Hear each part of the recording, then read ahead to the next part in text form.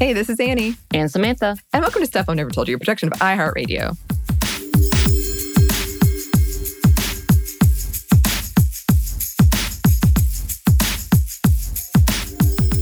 And welcome back to part 2 of the myths of virginity and purity. And here, we're actually going to be speaking a lot more to purity and purity culture of what it looks like today. But first, just a trigger warning, we're not really talking in depth about anything really sexual or any of that. We're just really talking more of analogies and present culture and the idea of abstinence. But for those who have been raised in maybe Southern Baptist cultures or Western Christian cultures, this may be too much for you, and that's fine. So just go ahead and put that here at the top, because we're going to dive deep into that, the American idea of purity.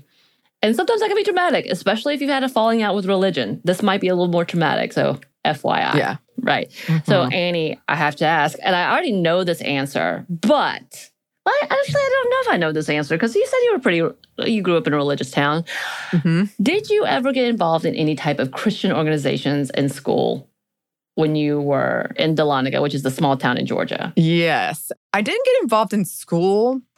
Funnily enough, I once really embarrassed myself. I was in 7th grade, and this popular girl asked me in a very in a clear way that there's only one right answer. And she said, "Are you a Christian?" And I didn't know what that meant, even though I did go to church. I didn't know. But I went through a period where I was really religious, but in general, I wasn't. That was one hardcore year of my life. I thought it was cool to be religious. So I would go with my friends, usually over the summer. I would do Bible vacation camp with them, with their churches. I would do things like that. But I always felt like the friend who can't be saved or something. The weirdo friend who's not enlightened enough to realize that she's going to go straight to hell. Oh, God. Okay. So you would have been that friend that I would have been trying to convert in high school.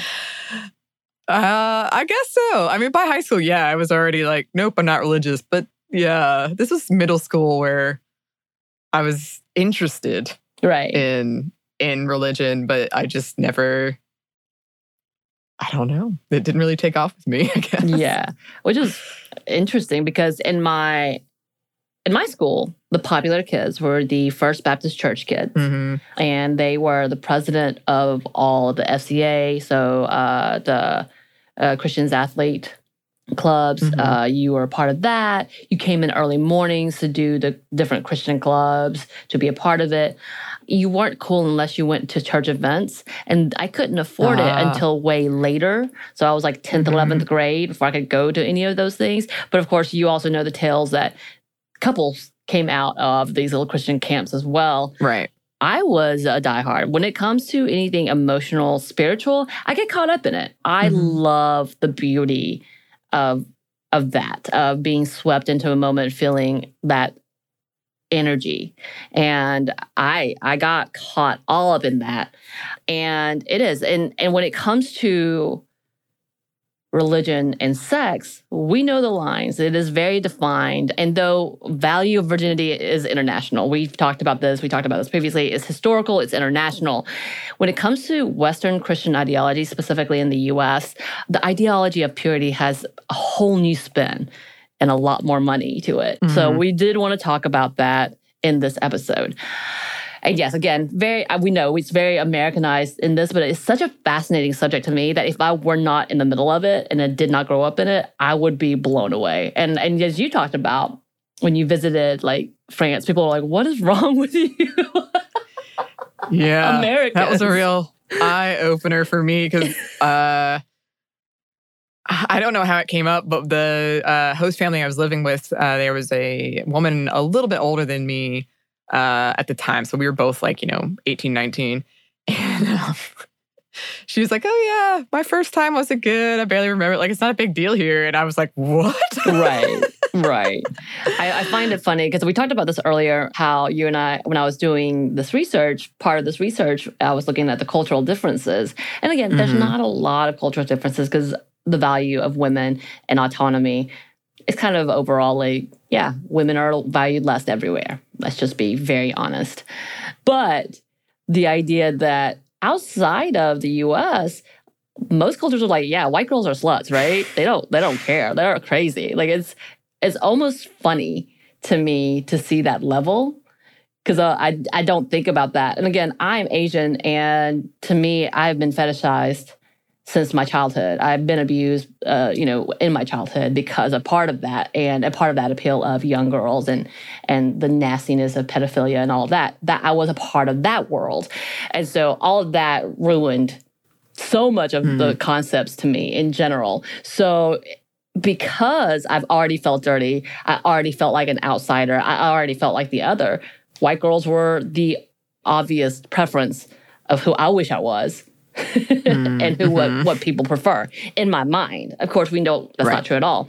But it's kind of funny when we look at, like, I think one of the research papers talked about how the Latinx women who had grown up understanding sex was beautiful, and they also valued their virginity and valued this morality. But it wasn't about waiting till marriage. It was just about waiting to find someone you cared about and experiencing something beautiful.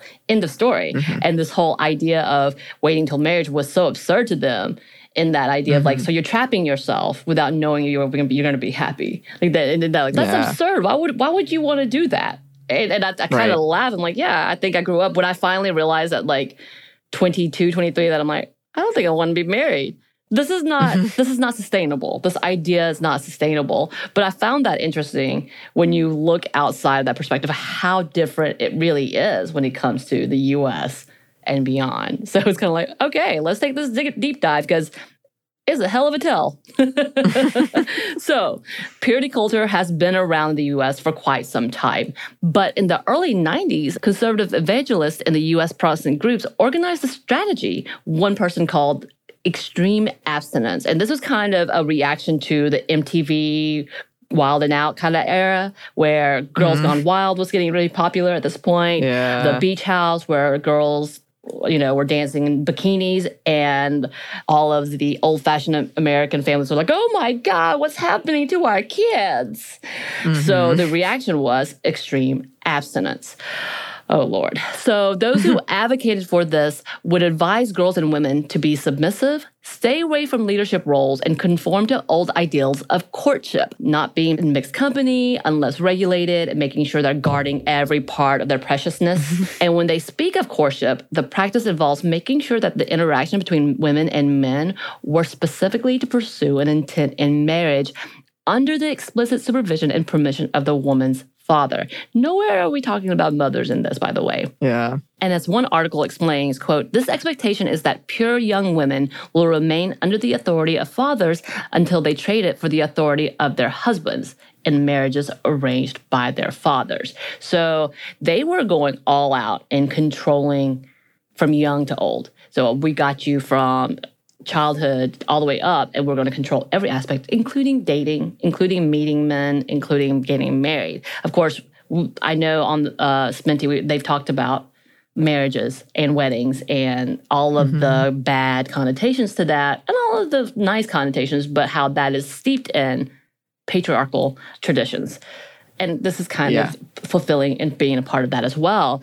Beyond just the practices of abstinence and submission, the movement goes another step backwards, I said it, for young girls and women, with the expectation that women would be wholly responsible for not being temptations or stumbling blocks for men.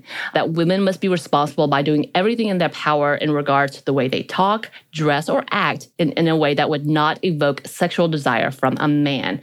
Because obviously, men can't control themselves. Duh.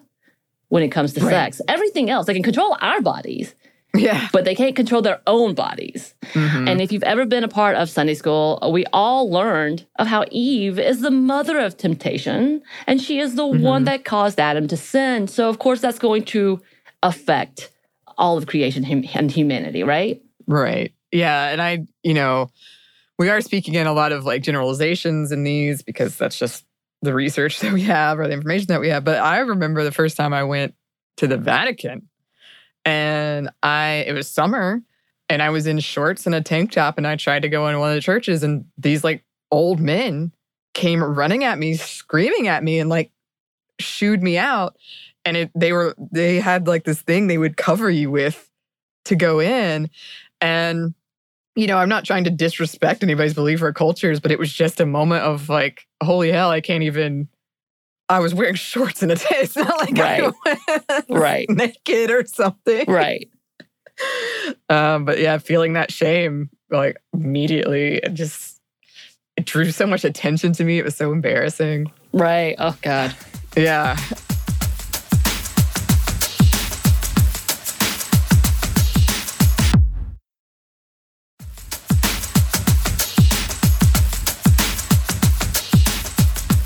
So this new strategy, it not only pushed a powerful narrative and movement, but yeah, it brought in a lot of money, whether it was new books and study guides for church youth groups all over the country, retreats or new programs. There was money spent to push this narrative, including large amounts of grants sent to schools and organizations that taught abstinence-only programs. My school was one of those. I don't know if they got any money, but abstinence only was our education. So yeah, they would, because automatically that was the only qualifier. If you're willing to not teach comprehensive sex ed and do abstinence only, you get this federal grant at that point in time. Wow. Mm-hmm.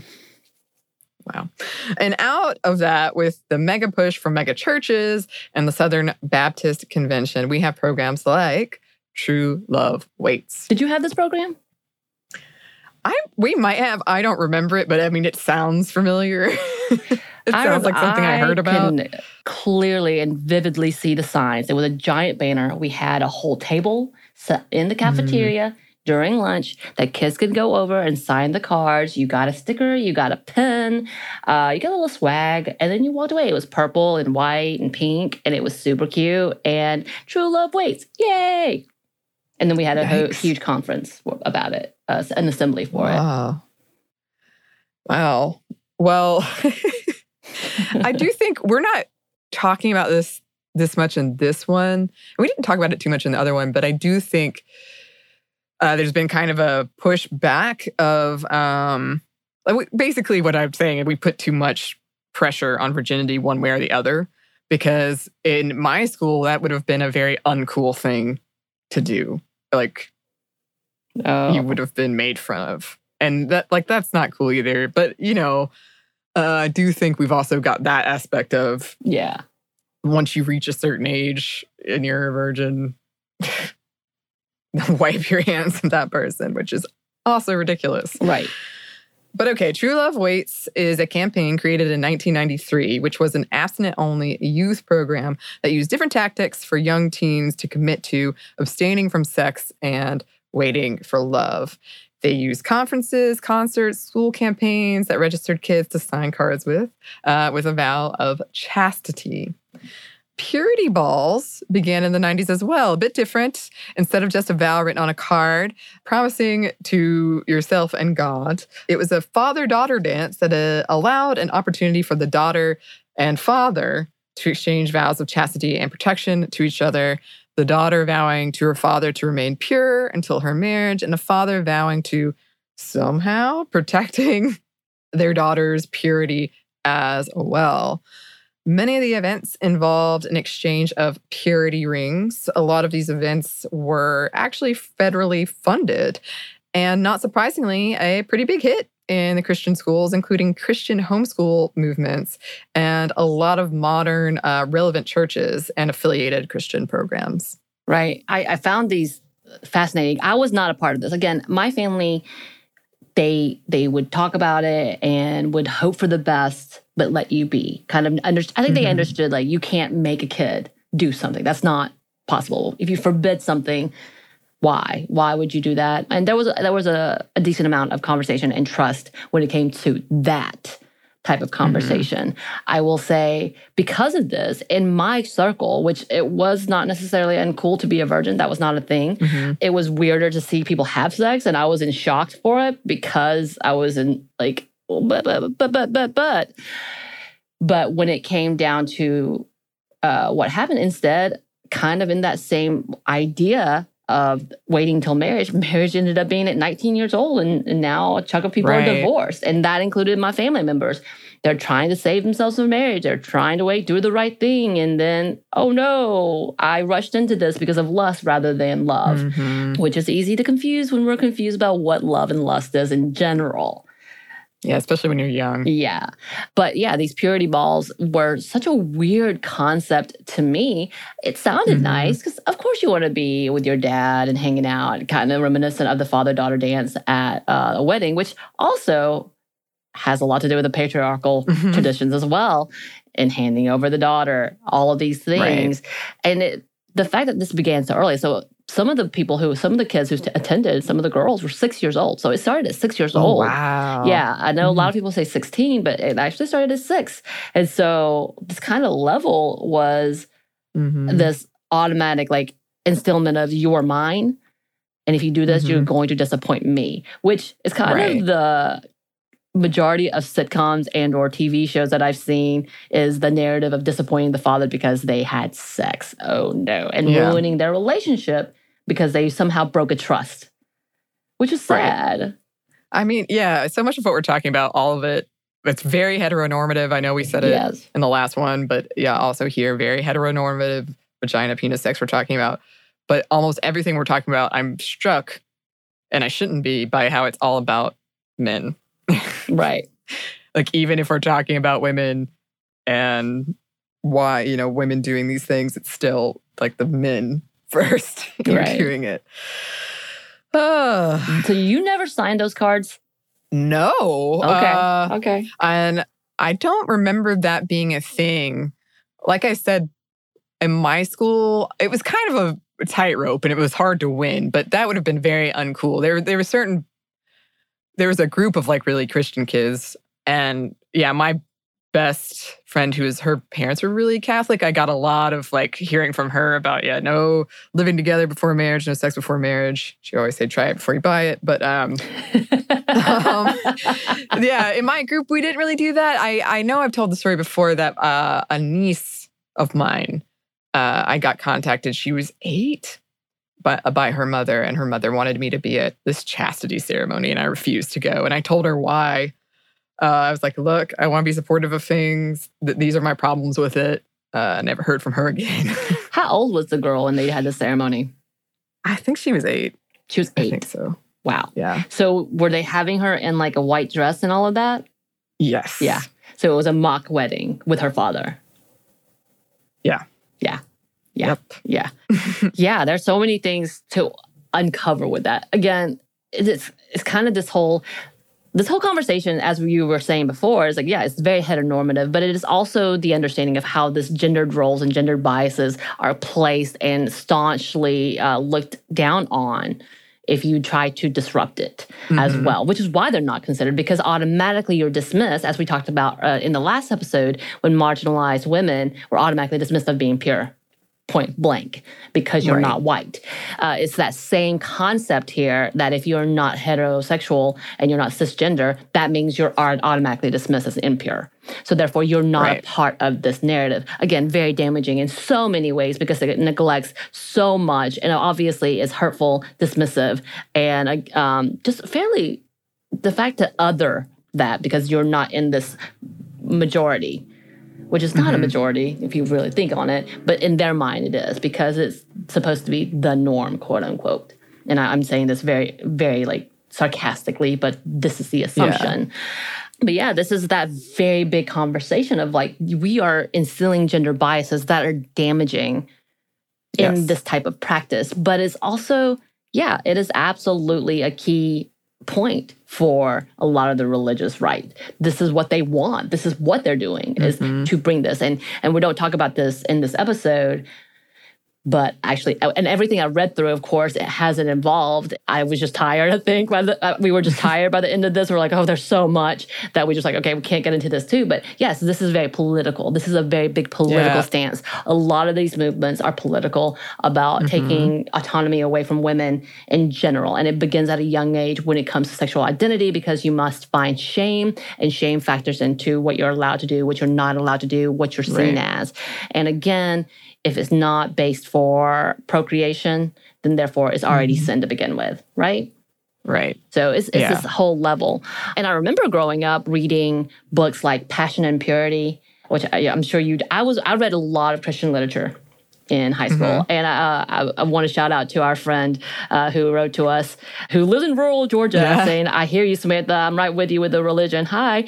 Yeah, this is exactly, like I was inundated and I put myself there, but it wasn't my parents because they didn't read this stuff. It was me. That I got caught up in that because I needed to feel whole. And I'm going to kind of come back to my own little editorial bit, I guess, in that because I got caught up in this, I really wanted to find value in myself again. And this felt like a way I could. So I took that whole thing of, I don't know if I told you about this book, I Kissed Dating Goodbye, which turns out the dude who wrote this book made a lot of money, finally found his wife, wrote about that, and about how he saved himself from marriage and purity and courtship. Again, we talked about it in the first episode, if you want to know what we're talking about courtship, all of these things. And then coming into, like, I think present day, he's like, I was wrong. Never mind. Don't do that. And essentially disavowed that. And there's been several more current contemporary Christian people who are on that same line. Not necessarily saying you should have sex, but like, this is not the right idea. This is not the right way. This is too patriarchal. This is damaging to girls. And as in fact, the woman that I read, Passion and Purity, she wrote the story about finding her husband, finding her love. Turns out he dies. I think she marries 3 more times because they all die on her, which is sad. But somehow finding love all the time, you're like, well, congratulations, I guess.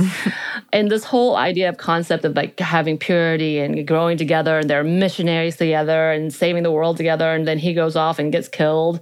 And so she finds a new husband, but really idealizes her first husband. It was really odd. Went to a conference, and I didn't attend it, but people who were so excited to see her, so excited to hear her words, because she's such a, godly woman, as they would say. And then she comes about talking about how, hey, girls, if you're fat, you're displeasing your husband. If you're not cooking for your husband, then you're not doing it. Like all of these things, giving a list of what you're doing wrong. And like, I remember one friend of mine at that time came home heartbroken because she had already struggled with the fact that she felt like she was overweight, which wasn't true. She felt like because she was, I think she was mid-30s, late 20s, that because she hadn't found a husband, she was failing, and all she wanted to do was have a child and be a wife because that's what she was told her value was. And because this woman was blaming her for her physical state, being submissive enough, not praying enough, she truly felt that. And was so heartbroken. I think she also understood this was wrong, but still put that into herself. Like, yeah, you're right. It's my fault. And I felt that in religion, being in leadership. I mean, I'm not faithful enough, that I'm not submissive enough. I'm not all. And it's such that guilt, when I finally was like, this is bullshit, was such a release. I just can't talk about it enough. But this plays all into this purity aspect, which again, the whole idea of virginity was always about controlling women and subjugating women to men, as it says of the meaning at the very base of the word. That's what the problem is. It's not the problem that you don't have sex. If you don't want to have sex, that's perfect. That's normal. That's okay. That should be your choice. And just as you said, people pushing you and like this whole narrative of trying to peer pressure someone into having sex. That's so absurd too. And that is just as dangerous. No, absolutely. As all we're talking about for sure. But it is this whole narrative of who's controlling it and why is it being pushed. That's the biggest thing. And honestly, as I was talking about with my own self, feeling like even though it was not my fault, it was nothing to do with me, this dirtiness of this. And yeah, it is. It's part of that instilling that it's dirtiness for girls if they have sex. And as I was talking about earlier, and it really always rubbed me the wrong way, but it made sense because I love a good analogy about the lollipop. So if you read Jessica Valenti's book, The Purity Myth, she actually talks about going to a conference, actually. This dude says, your body is a wrapped lollipop. When you have sex with a man, he unwraps your lollipop and sucks on it. It may feel great at the time, but unfortunately, when he's done with you, all you have left for your next partner is a poorly wrapped, saliva-filled sucker. Oh. Yeah. So that's the analogy that was being passed around. And I heard that, you take a lick. And again, I think I said it in the first episode about the analogy of this youth pastor brought out a candy bar, passed it around. And by the time it got to a certain person, they're like, I don't want this. And like, see, that's exactly what we're talking about when he talks about sex. When you go around with so many partners, who's going to want you? And it's absolutely, it didn't have much to do with the guy. Of course, typically, yes, it was also supposed to be for men as well. And that's why the dude who did I Kiss Dating Goodbye was so popular, because it was written by a man about his virginity. And finally, we could see this. But it had the same idea of you're being shared, you're being dirty. Yeah. There was also this whole conversation about chewing gum, essentially unwrapping her and chewing her up. That's who has leftover chewing gum. And if you've been to any church or youth group, I think this all sounds probably very familiar, because analogies and metaphors make up about 50% of all the sermons and lessons preached when it comes to stuff like this, especially if they're like more of a relevant contemporary church. You definitely hear that. I mean, that's kind of what the Bible was, parables upon parables on parables. Right. But the purity movement was no different. And again, there's so many analogies alluding to the idea that people who have sex are dirty and used up. And as in fact, it's so steeped into our idea. It's not just there. It's always been around. Sex and the City did the whole thing. Once again, bingo card for Sex and the City. They did. They talked about the fact that, again, Charlotte, if she was too sexual, she was the whore. And he saw her as a Madonna, so he couldn't have sex with her because she was too pure, type of thing. But then at the same time, talking about how mmany partners they've had and feeling dirty and oh my God. Yeah. And it's definitely the slut versus, the episode I think is called Am I a Slut? But it's such an idea that is inundated in women that's what it is. We're being used up, which is such a weird conversation to have anyway. And it is a part of this whole level of purity. Again, obviously, dirty. If you're not pure, you're dirty. What else are you? But it is so heavily laid that it becomes really dangerous and problematic. Yeah. And I mean, we've all heard the jokes about, the village bicycle. And that kind of puts, I guess that's another avenue where we see this value that we place on virginity and purity. Because essentially what you're saying there is like two men. She's easy to get. Anyone can get her. Like, she should be ashamed. She's dirty. And you want, as a man, to get someone that other men could not get. Right. And that somehow is great for your ego. And you don't have to worry that maybe she's got another child with another man somewhere. Once again.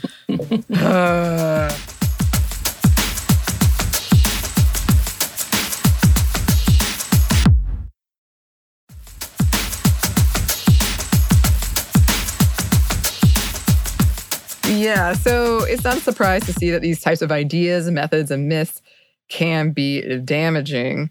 And we wanted to look a bit into what could be some of the results of all this. And since, Samantha, you brought up Sex and the City, I shall bring up something I bring up all the time, horror movies. There's a horror movie called The Last Exorcism, which has its issues. But at the heart of it, it's a really religious girl who, it's complicated because there's a twist, but she is traumatized because she had sex before marriage and goes into demon possession as an alternative to, I would rather people think that than think that I've had sex before. Yeah. And she, at the end, when the exorcism is, it's coming to a head, she just screams out, "I'm not innocent." Because she had sex. But then also demons happen, so... And then demons happen, that's fair. Yes. But all right, in the real world, when we are talking about problems of all this, we've been talking about them, but here's some more. There's fetishism of virginity. It's not hard to see that it has become a whole thing. We've seen it in badly made movies that reference the idea of taking someone's virginity, or porn videos which promote the viewing of a young girl losing her virginity, or even seeing it as a fear tactic of sex trafficking and young girls. There becomes a dangerous line of how girls are viewed as literal commodities or trophies to be conquered that is tied to the overall mythical importance of trying to keep one's morality. Right. Taken is a prime example of that movie. That whole thing. I never saw that documentary film my dad told me about. Oh, you've never seen Taken? No, I've never seen it. Okay.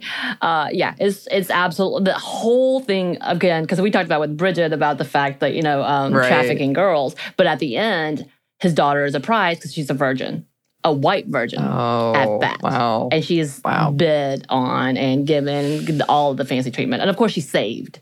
Her virginity is saved by her father, y'all. Her virginity is saved by her father. There that is. Wow, that's the thing you were talking about. And we can go on to one step further about this fetishism, which ties to the pickup artist beliefs and tactics that women are taught to fight men.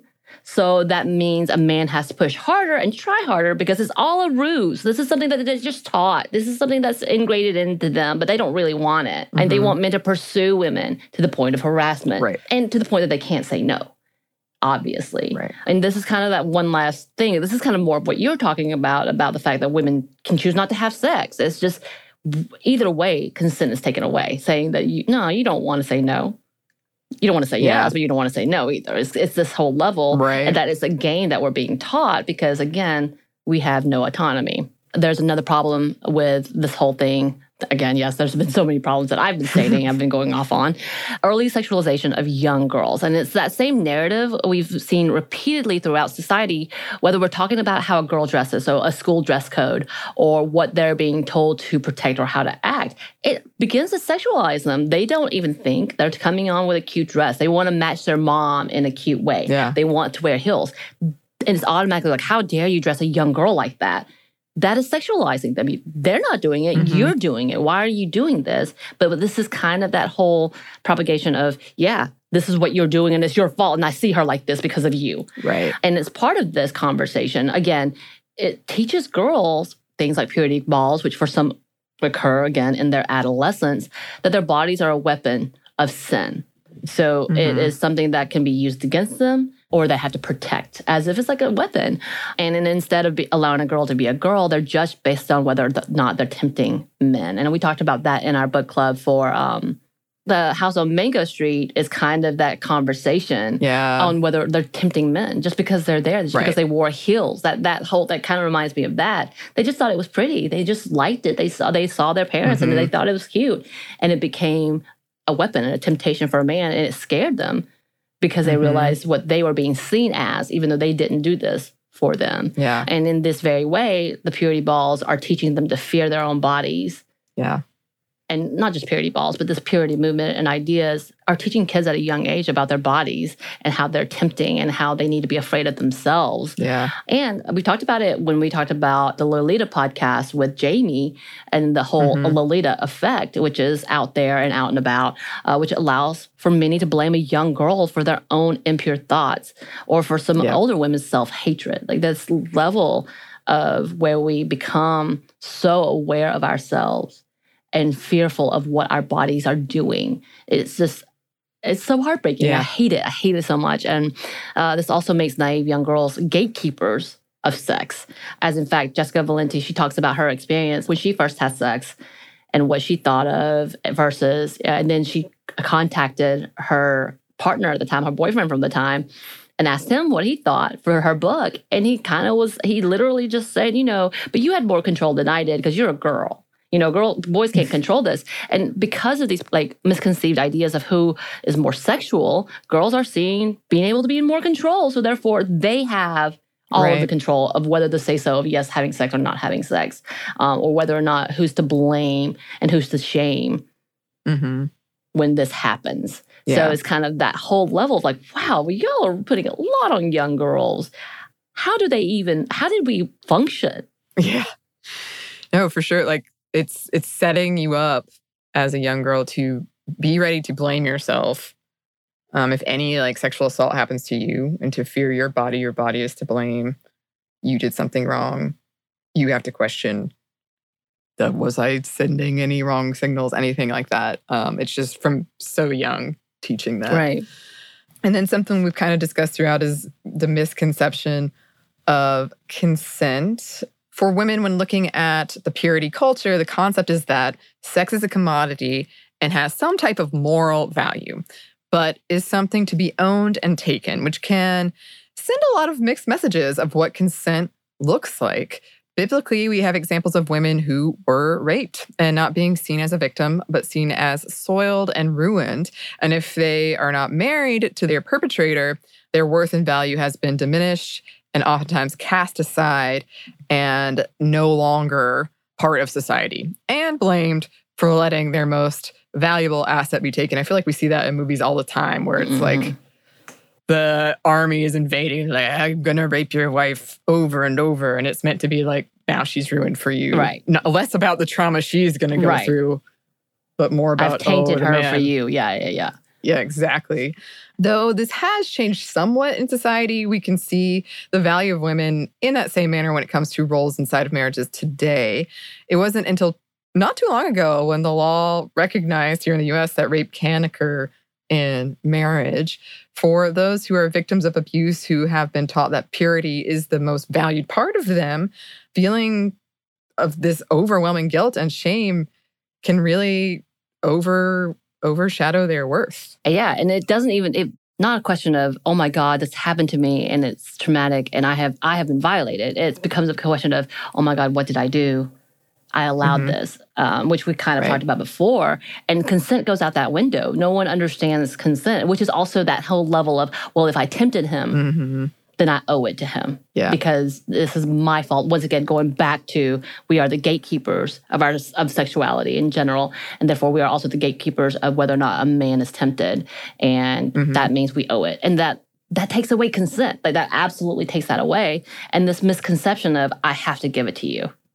And if I didn't explicitly fight you, then I was willing. It's such a narrative that, again, it just perpetuates the rape culture that we were talking about in that last episode as well. Yeah, for sure. And it also teaches women and girls that any pain or abuse that happens to them may be a punishment for their premarital sexual interactions. Right. And I remember specifically one of my friends who went through a few miscarriages, a stillborn. It was so traumatic, and it was so painful for her because she just was so excited. And when these things happened to her, she came back and told me, it's because I had sex with so-and-so before marriage, and I knew it, I would think I was pregnant then, and I miscarried then. Like, there was these were all assumptions for her.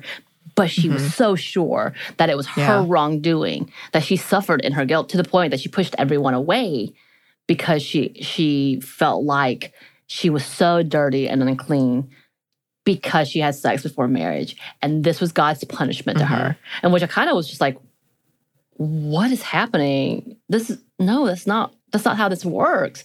Because also that conversation, for those, there's so many who have in their mind done it the right way that go through the same things. It's such a sad punishment for a needless, made-up social construct. That it truly broke my heart. I was just like, it floored me, to be honest. I was like, I don't know what to say to this other than, no, it's not. But you can't fight someone's religious, you know what I mean, beliefs in themselves. You really can't. Even though I'm like, what? It was the whole thing. Another problematic thing with the purity culture is the romanticism and the exaggeration of having sex. The expectation of sex grows wildly out of proportion when we really dream up the night of the wedding thing. And I think it's finally come to the point that everybody's like, hey, don't get too excited. Right. But it's this whole, like, kind of the similar idea of getting your period. So you become a woman, you're a whole new changed woman, you look different, you walk differently. Right. That's not true. Sure, I'm in pain. I'm having even more pain, and I'm very confused with what's happening with my body. But it's not a romanticized thing. And it's just such a misconception of what sex is. And yes, having a connection and an emotional intimacy is a beautiful thing. And if you're using the narrative of saving yourself for the one, do what you need to. If that's something that you believe and that's what you treasure and it works out, it's gorgeous. I'm so glad. But it also brings on the idea that sex will always be beautiful and magical and it's going to be perfect, when it's misleading and can be severely disappointing when everything goes awry. And I've heard many tales of people's honeymoons being ruined because they didn't know what was going to happen, to the point that I even heard one person that it was so painful that she cried and they had to stop. Yeah. And that is a similar conversation to what we were talking about with the orgasms, where we've made it into this huge, huge thing.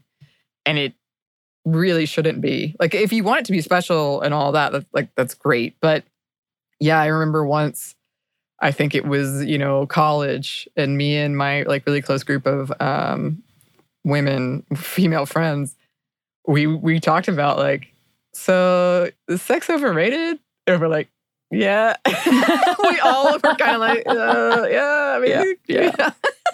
Yep.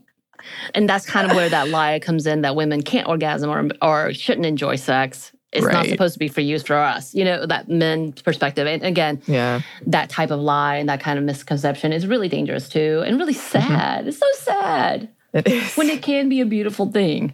Yeah. Which also, leads to a complete misunderstanding of sex.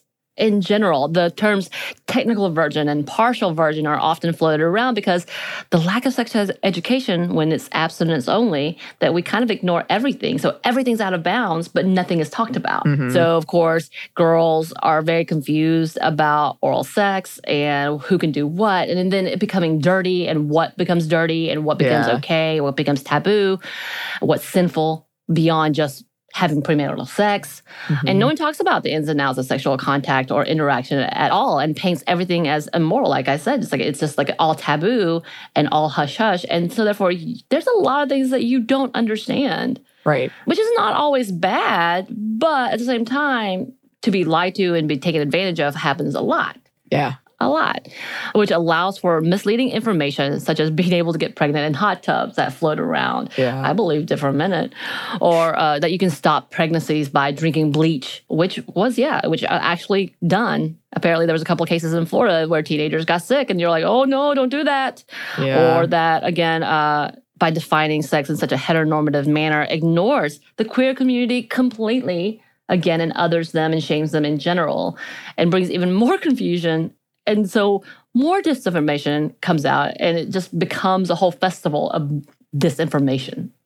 Yeah, and I remember you see that in instances a couple years ago when there was that story that made headlines that a lot of young girls were being pressured into oral sex because they were being told it's not sex, so we can't have it, and then you won't be dirty and you won't have lost your virginity, and those can be confusing lines to cross, but they were basically being pressured into something based on this purity thing and based on the boys wanted to have some type of sex. Right. Some type of sexual contact. Right. It's everything but. Right. But yeah, it is. And it is sad because you could, the conversation says you could also get STIs this way. And people are not talking about it. People are not understanding it. And it's seriously dangerous on a health level when you, again, spread this information, as well as the fact that things like, accidental pregnancies are happening because they're not talking about how they can get pregnant or how it actually works and what they need to do. And again, if they're not talking about it at all, you're not going to be prepared.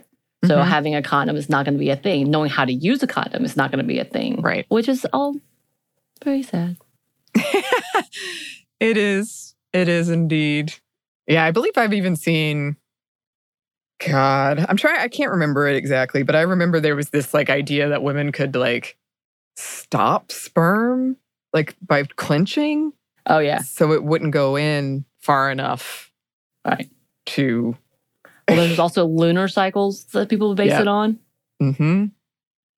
Yep. I have a friend who did that on her honeymoon. They only had sex the one time. Triplets. Yeah, so a friend of a friend kept doing that and was surprised when he had the sixth baby. She's the wish. So clearly, there are so many other things that we could cover. We've been talking about them on and off air, other topics, and some we could absolutely go more in depth on. Yeah, there's nothing wrong at all with waiting until you are comfortable to have sex, but we can't ignore the trauma and overall damage these types of myths can cause. Right.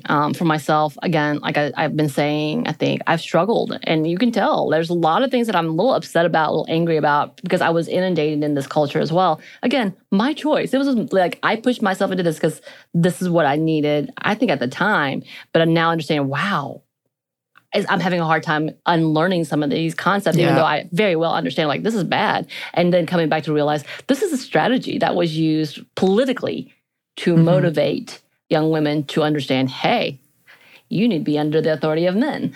And I struggled, and I still struggle with the idea that sex can equate love at all. Again, my own trauma, my own ordeal as a child really had a lot to do with it. So abstinence was actually easy for me. I did not have sex until in my mid-20s.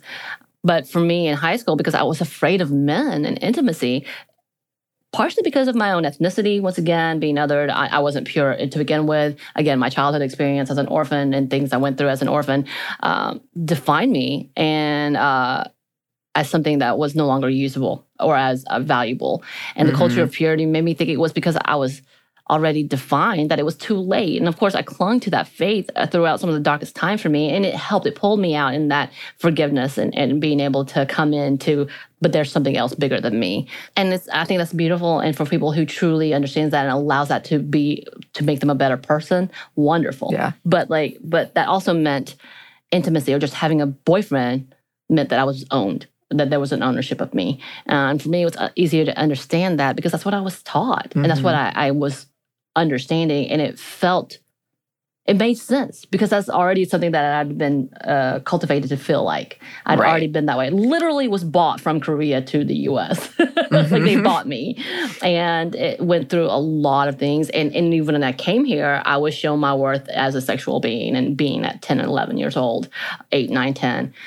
So all of those things really did prepare me to be the perfect vessel under this purity culture because I wanted to be clean. Because, of course, that type of trauma teaches you that you're not clean. And I think that's part of this misconception, why it can be dangerous. And I've made it out. I have had therapy. I still need therapy. I need medication. I have to do all the things because it's not going to be cleansed from me, essentially, I guess is the best way. Because it's always going to be a part of my history. Yeah. But I think that's part of things. Like we have to really recognize it for what it is and why these myths are dangerous and perpetuating it in such a manner, especially when you're self-serving for an agenda. Yeah. Why we need to talk about it and dig a little deeper onto it. Again, that book that I was telling you about, The Purity Myth by Jessica Valenti, she has some really great takes in there. And we probably should visit it as a book club, even though I'm like, no, I don't know I can do this anymore. But yeah, I feel like, and you and I have talked about this before, like that feeling, it attaches. And when you start really going down that rabbit hole, it feels dark, even though it doesn't have to be. Yeah. Well, and so much of what we're talking about here is political and patriarchal, and we're teaching it from such a young age. And I will say, as we wrap this up, like, it's really nobody's business. Right. Because I know for me, when like you be playing Never Have I Ever, and people be like, have you lost your virginity? And I lost it in a very traumatic sexual assault. And I would literally freeze and not know what to do. Right. And that turned into, I know I've said before, there were these rumors I was like a slut. It was because people thought like I got into some BDSM stuff, which is not even, like, that's incorrect assumption as well. Right. But like that anyway, like, so that question can be very traumatic. And my therapist has said some people reframe it as like a separate issue entirely. But like even the idea that this virginity has that much meaning, that you're doing that. So it is unfortunate. And like one of the periods of abuse in my life I went through, I didn't know what like dating was. I didn't know, like, this guy's telling me he's my boyfriend. I'm like, I don't know. I guess maybe this is how it is. And this is maybe how sex is, because I didn't have any education and I was young. So it's really sad because there's all of these like things that are coming together to create a very unhealthy, dangerous system and society for a lot of us. But here we're talking about like young girls and setting them up to take the blame for it. Right. So, yeah, there is a lot to unpack around this whole thing. Yeah, we came in saying, oh, yeah, it's going to be a big one. And then I came in saying, okay, this might be a two-parter. And it was. And it was. And if there's anything, listeners, that you want us to unpack in more detail, there was certainly plenty, please let us know. Our email is stuffmediamomstuff@iheartmedia.com. You can find us on Instagram at Stuff Mom Never Told You or on Twitter at MomStuffPodcast. Thanks as always to our super producer, Christina. Thank you. And thanks to you for listening. Stuff Mom Never Told You is a production of iHeartRadio. For more podcasts from iHeartRadio, visit the iHeartRadio app, Apple Podcasts, or wherever you listen to your favorite shows.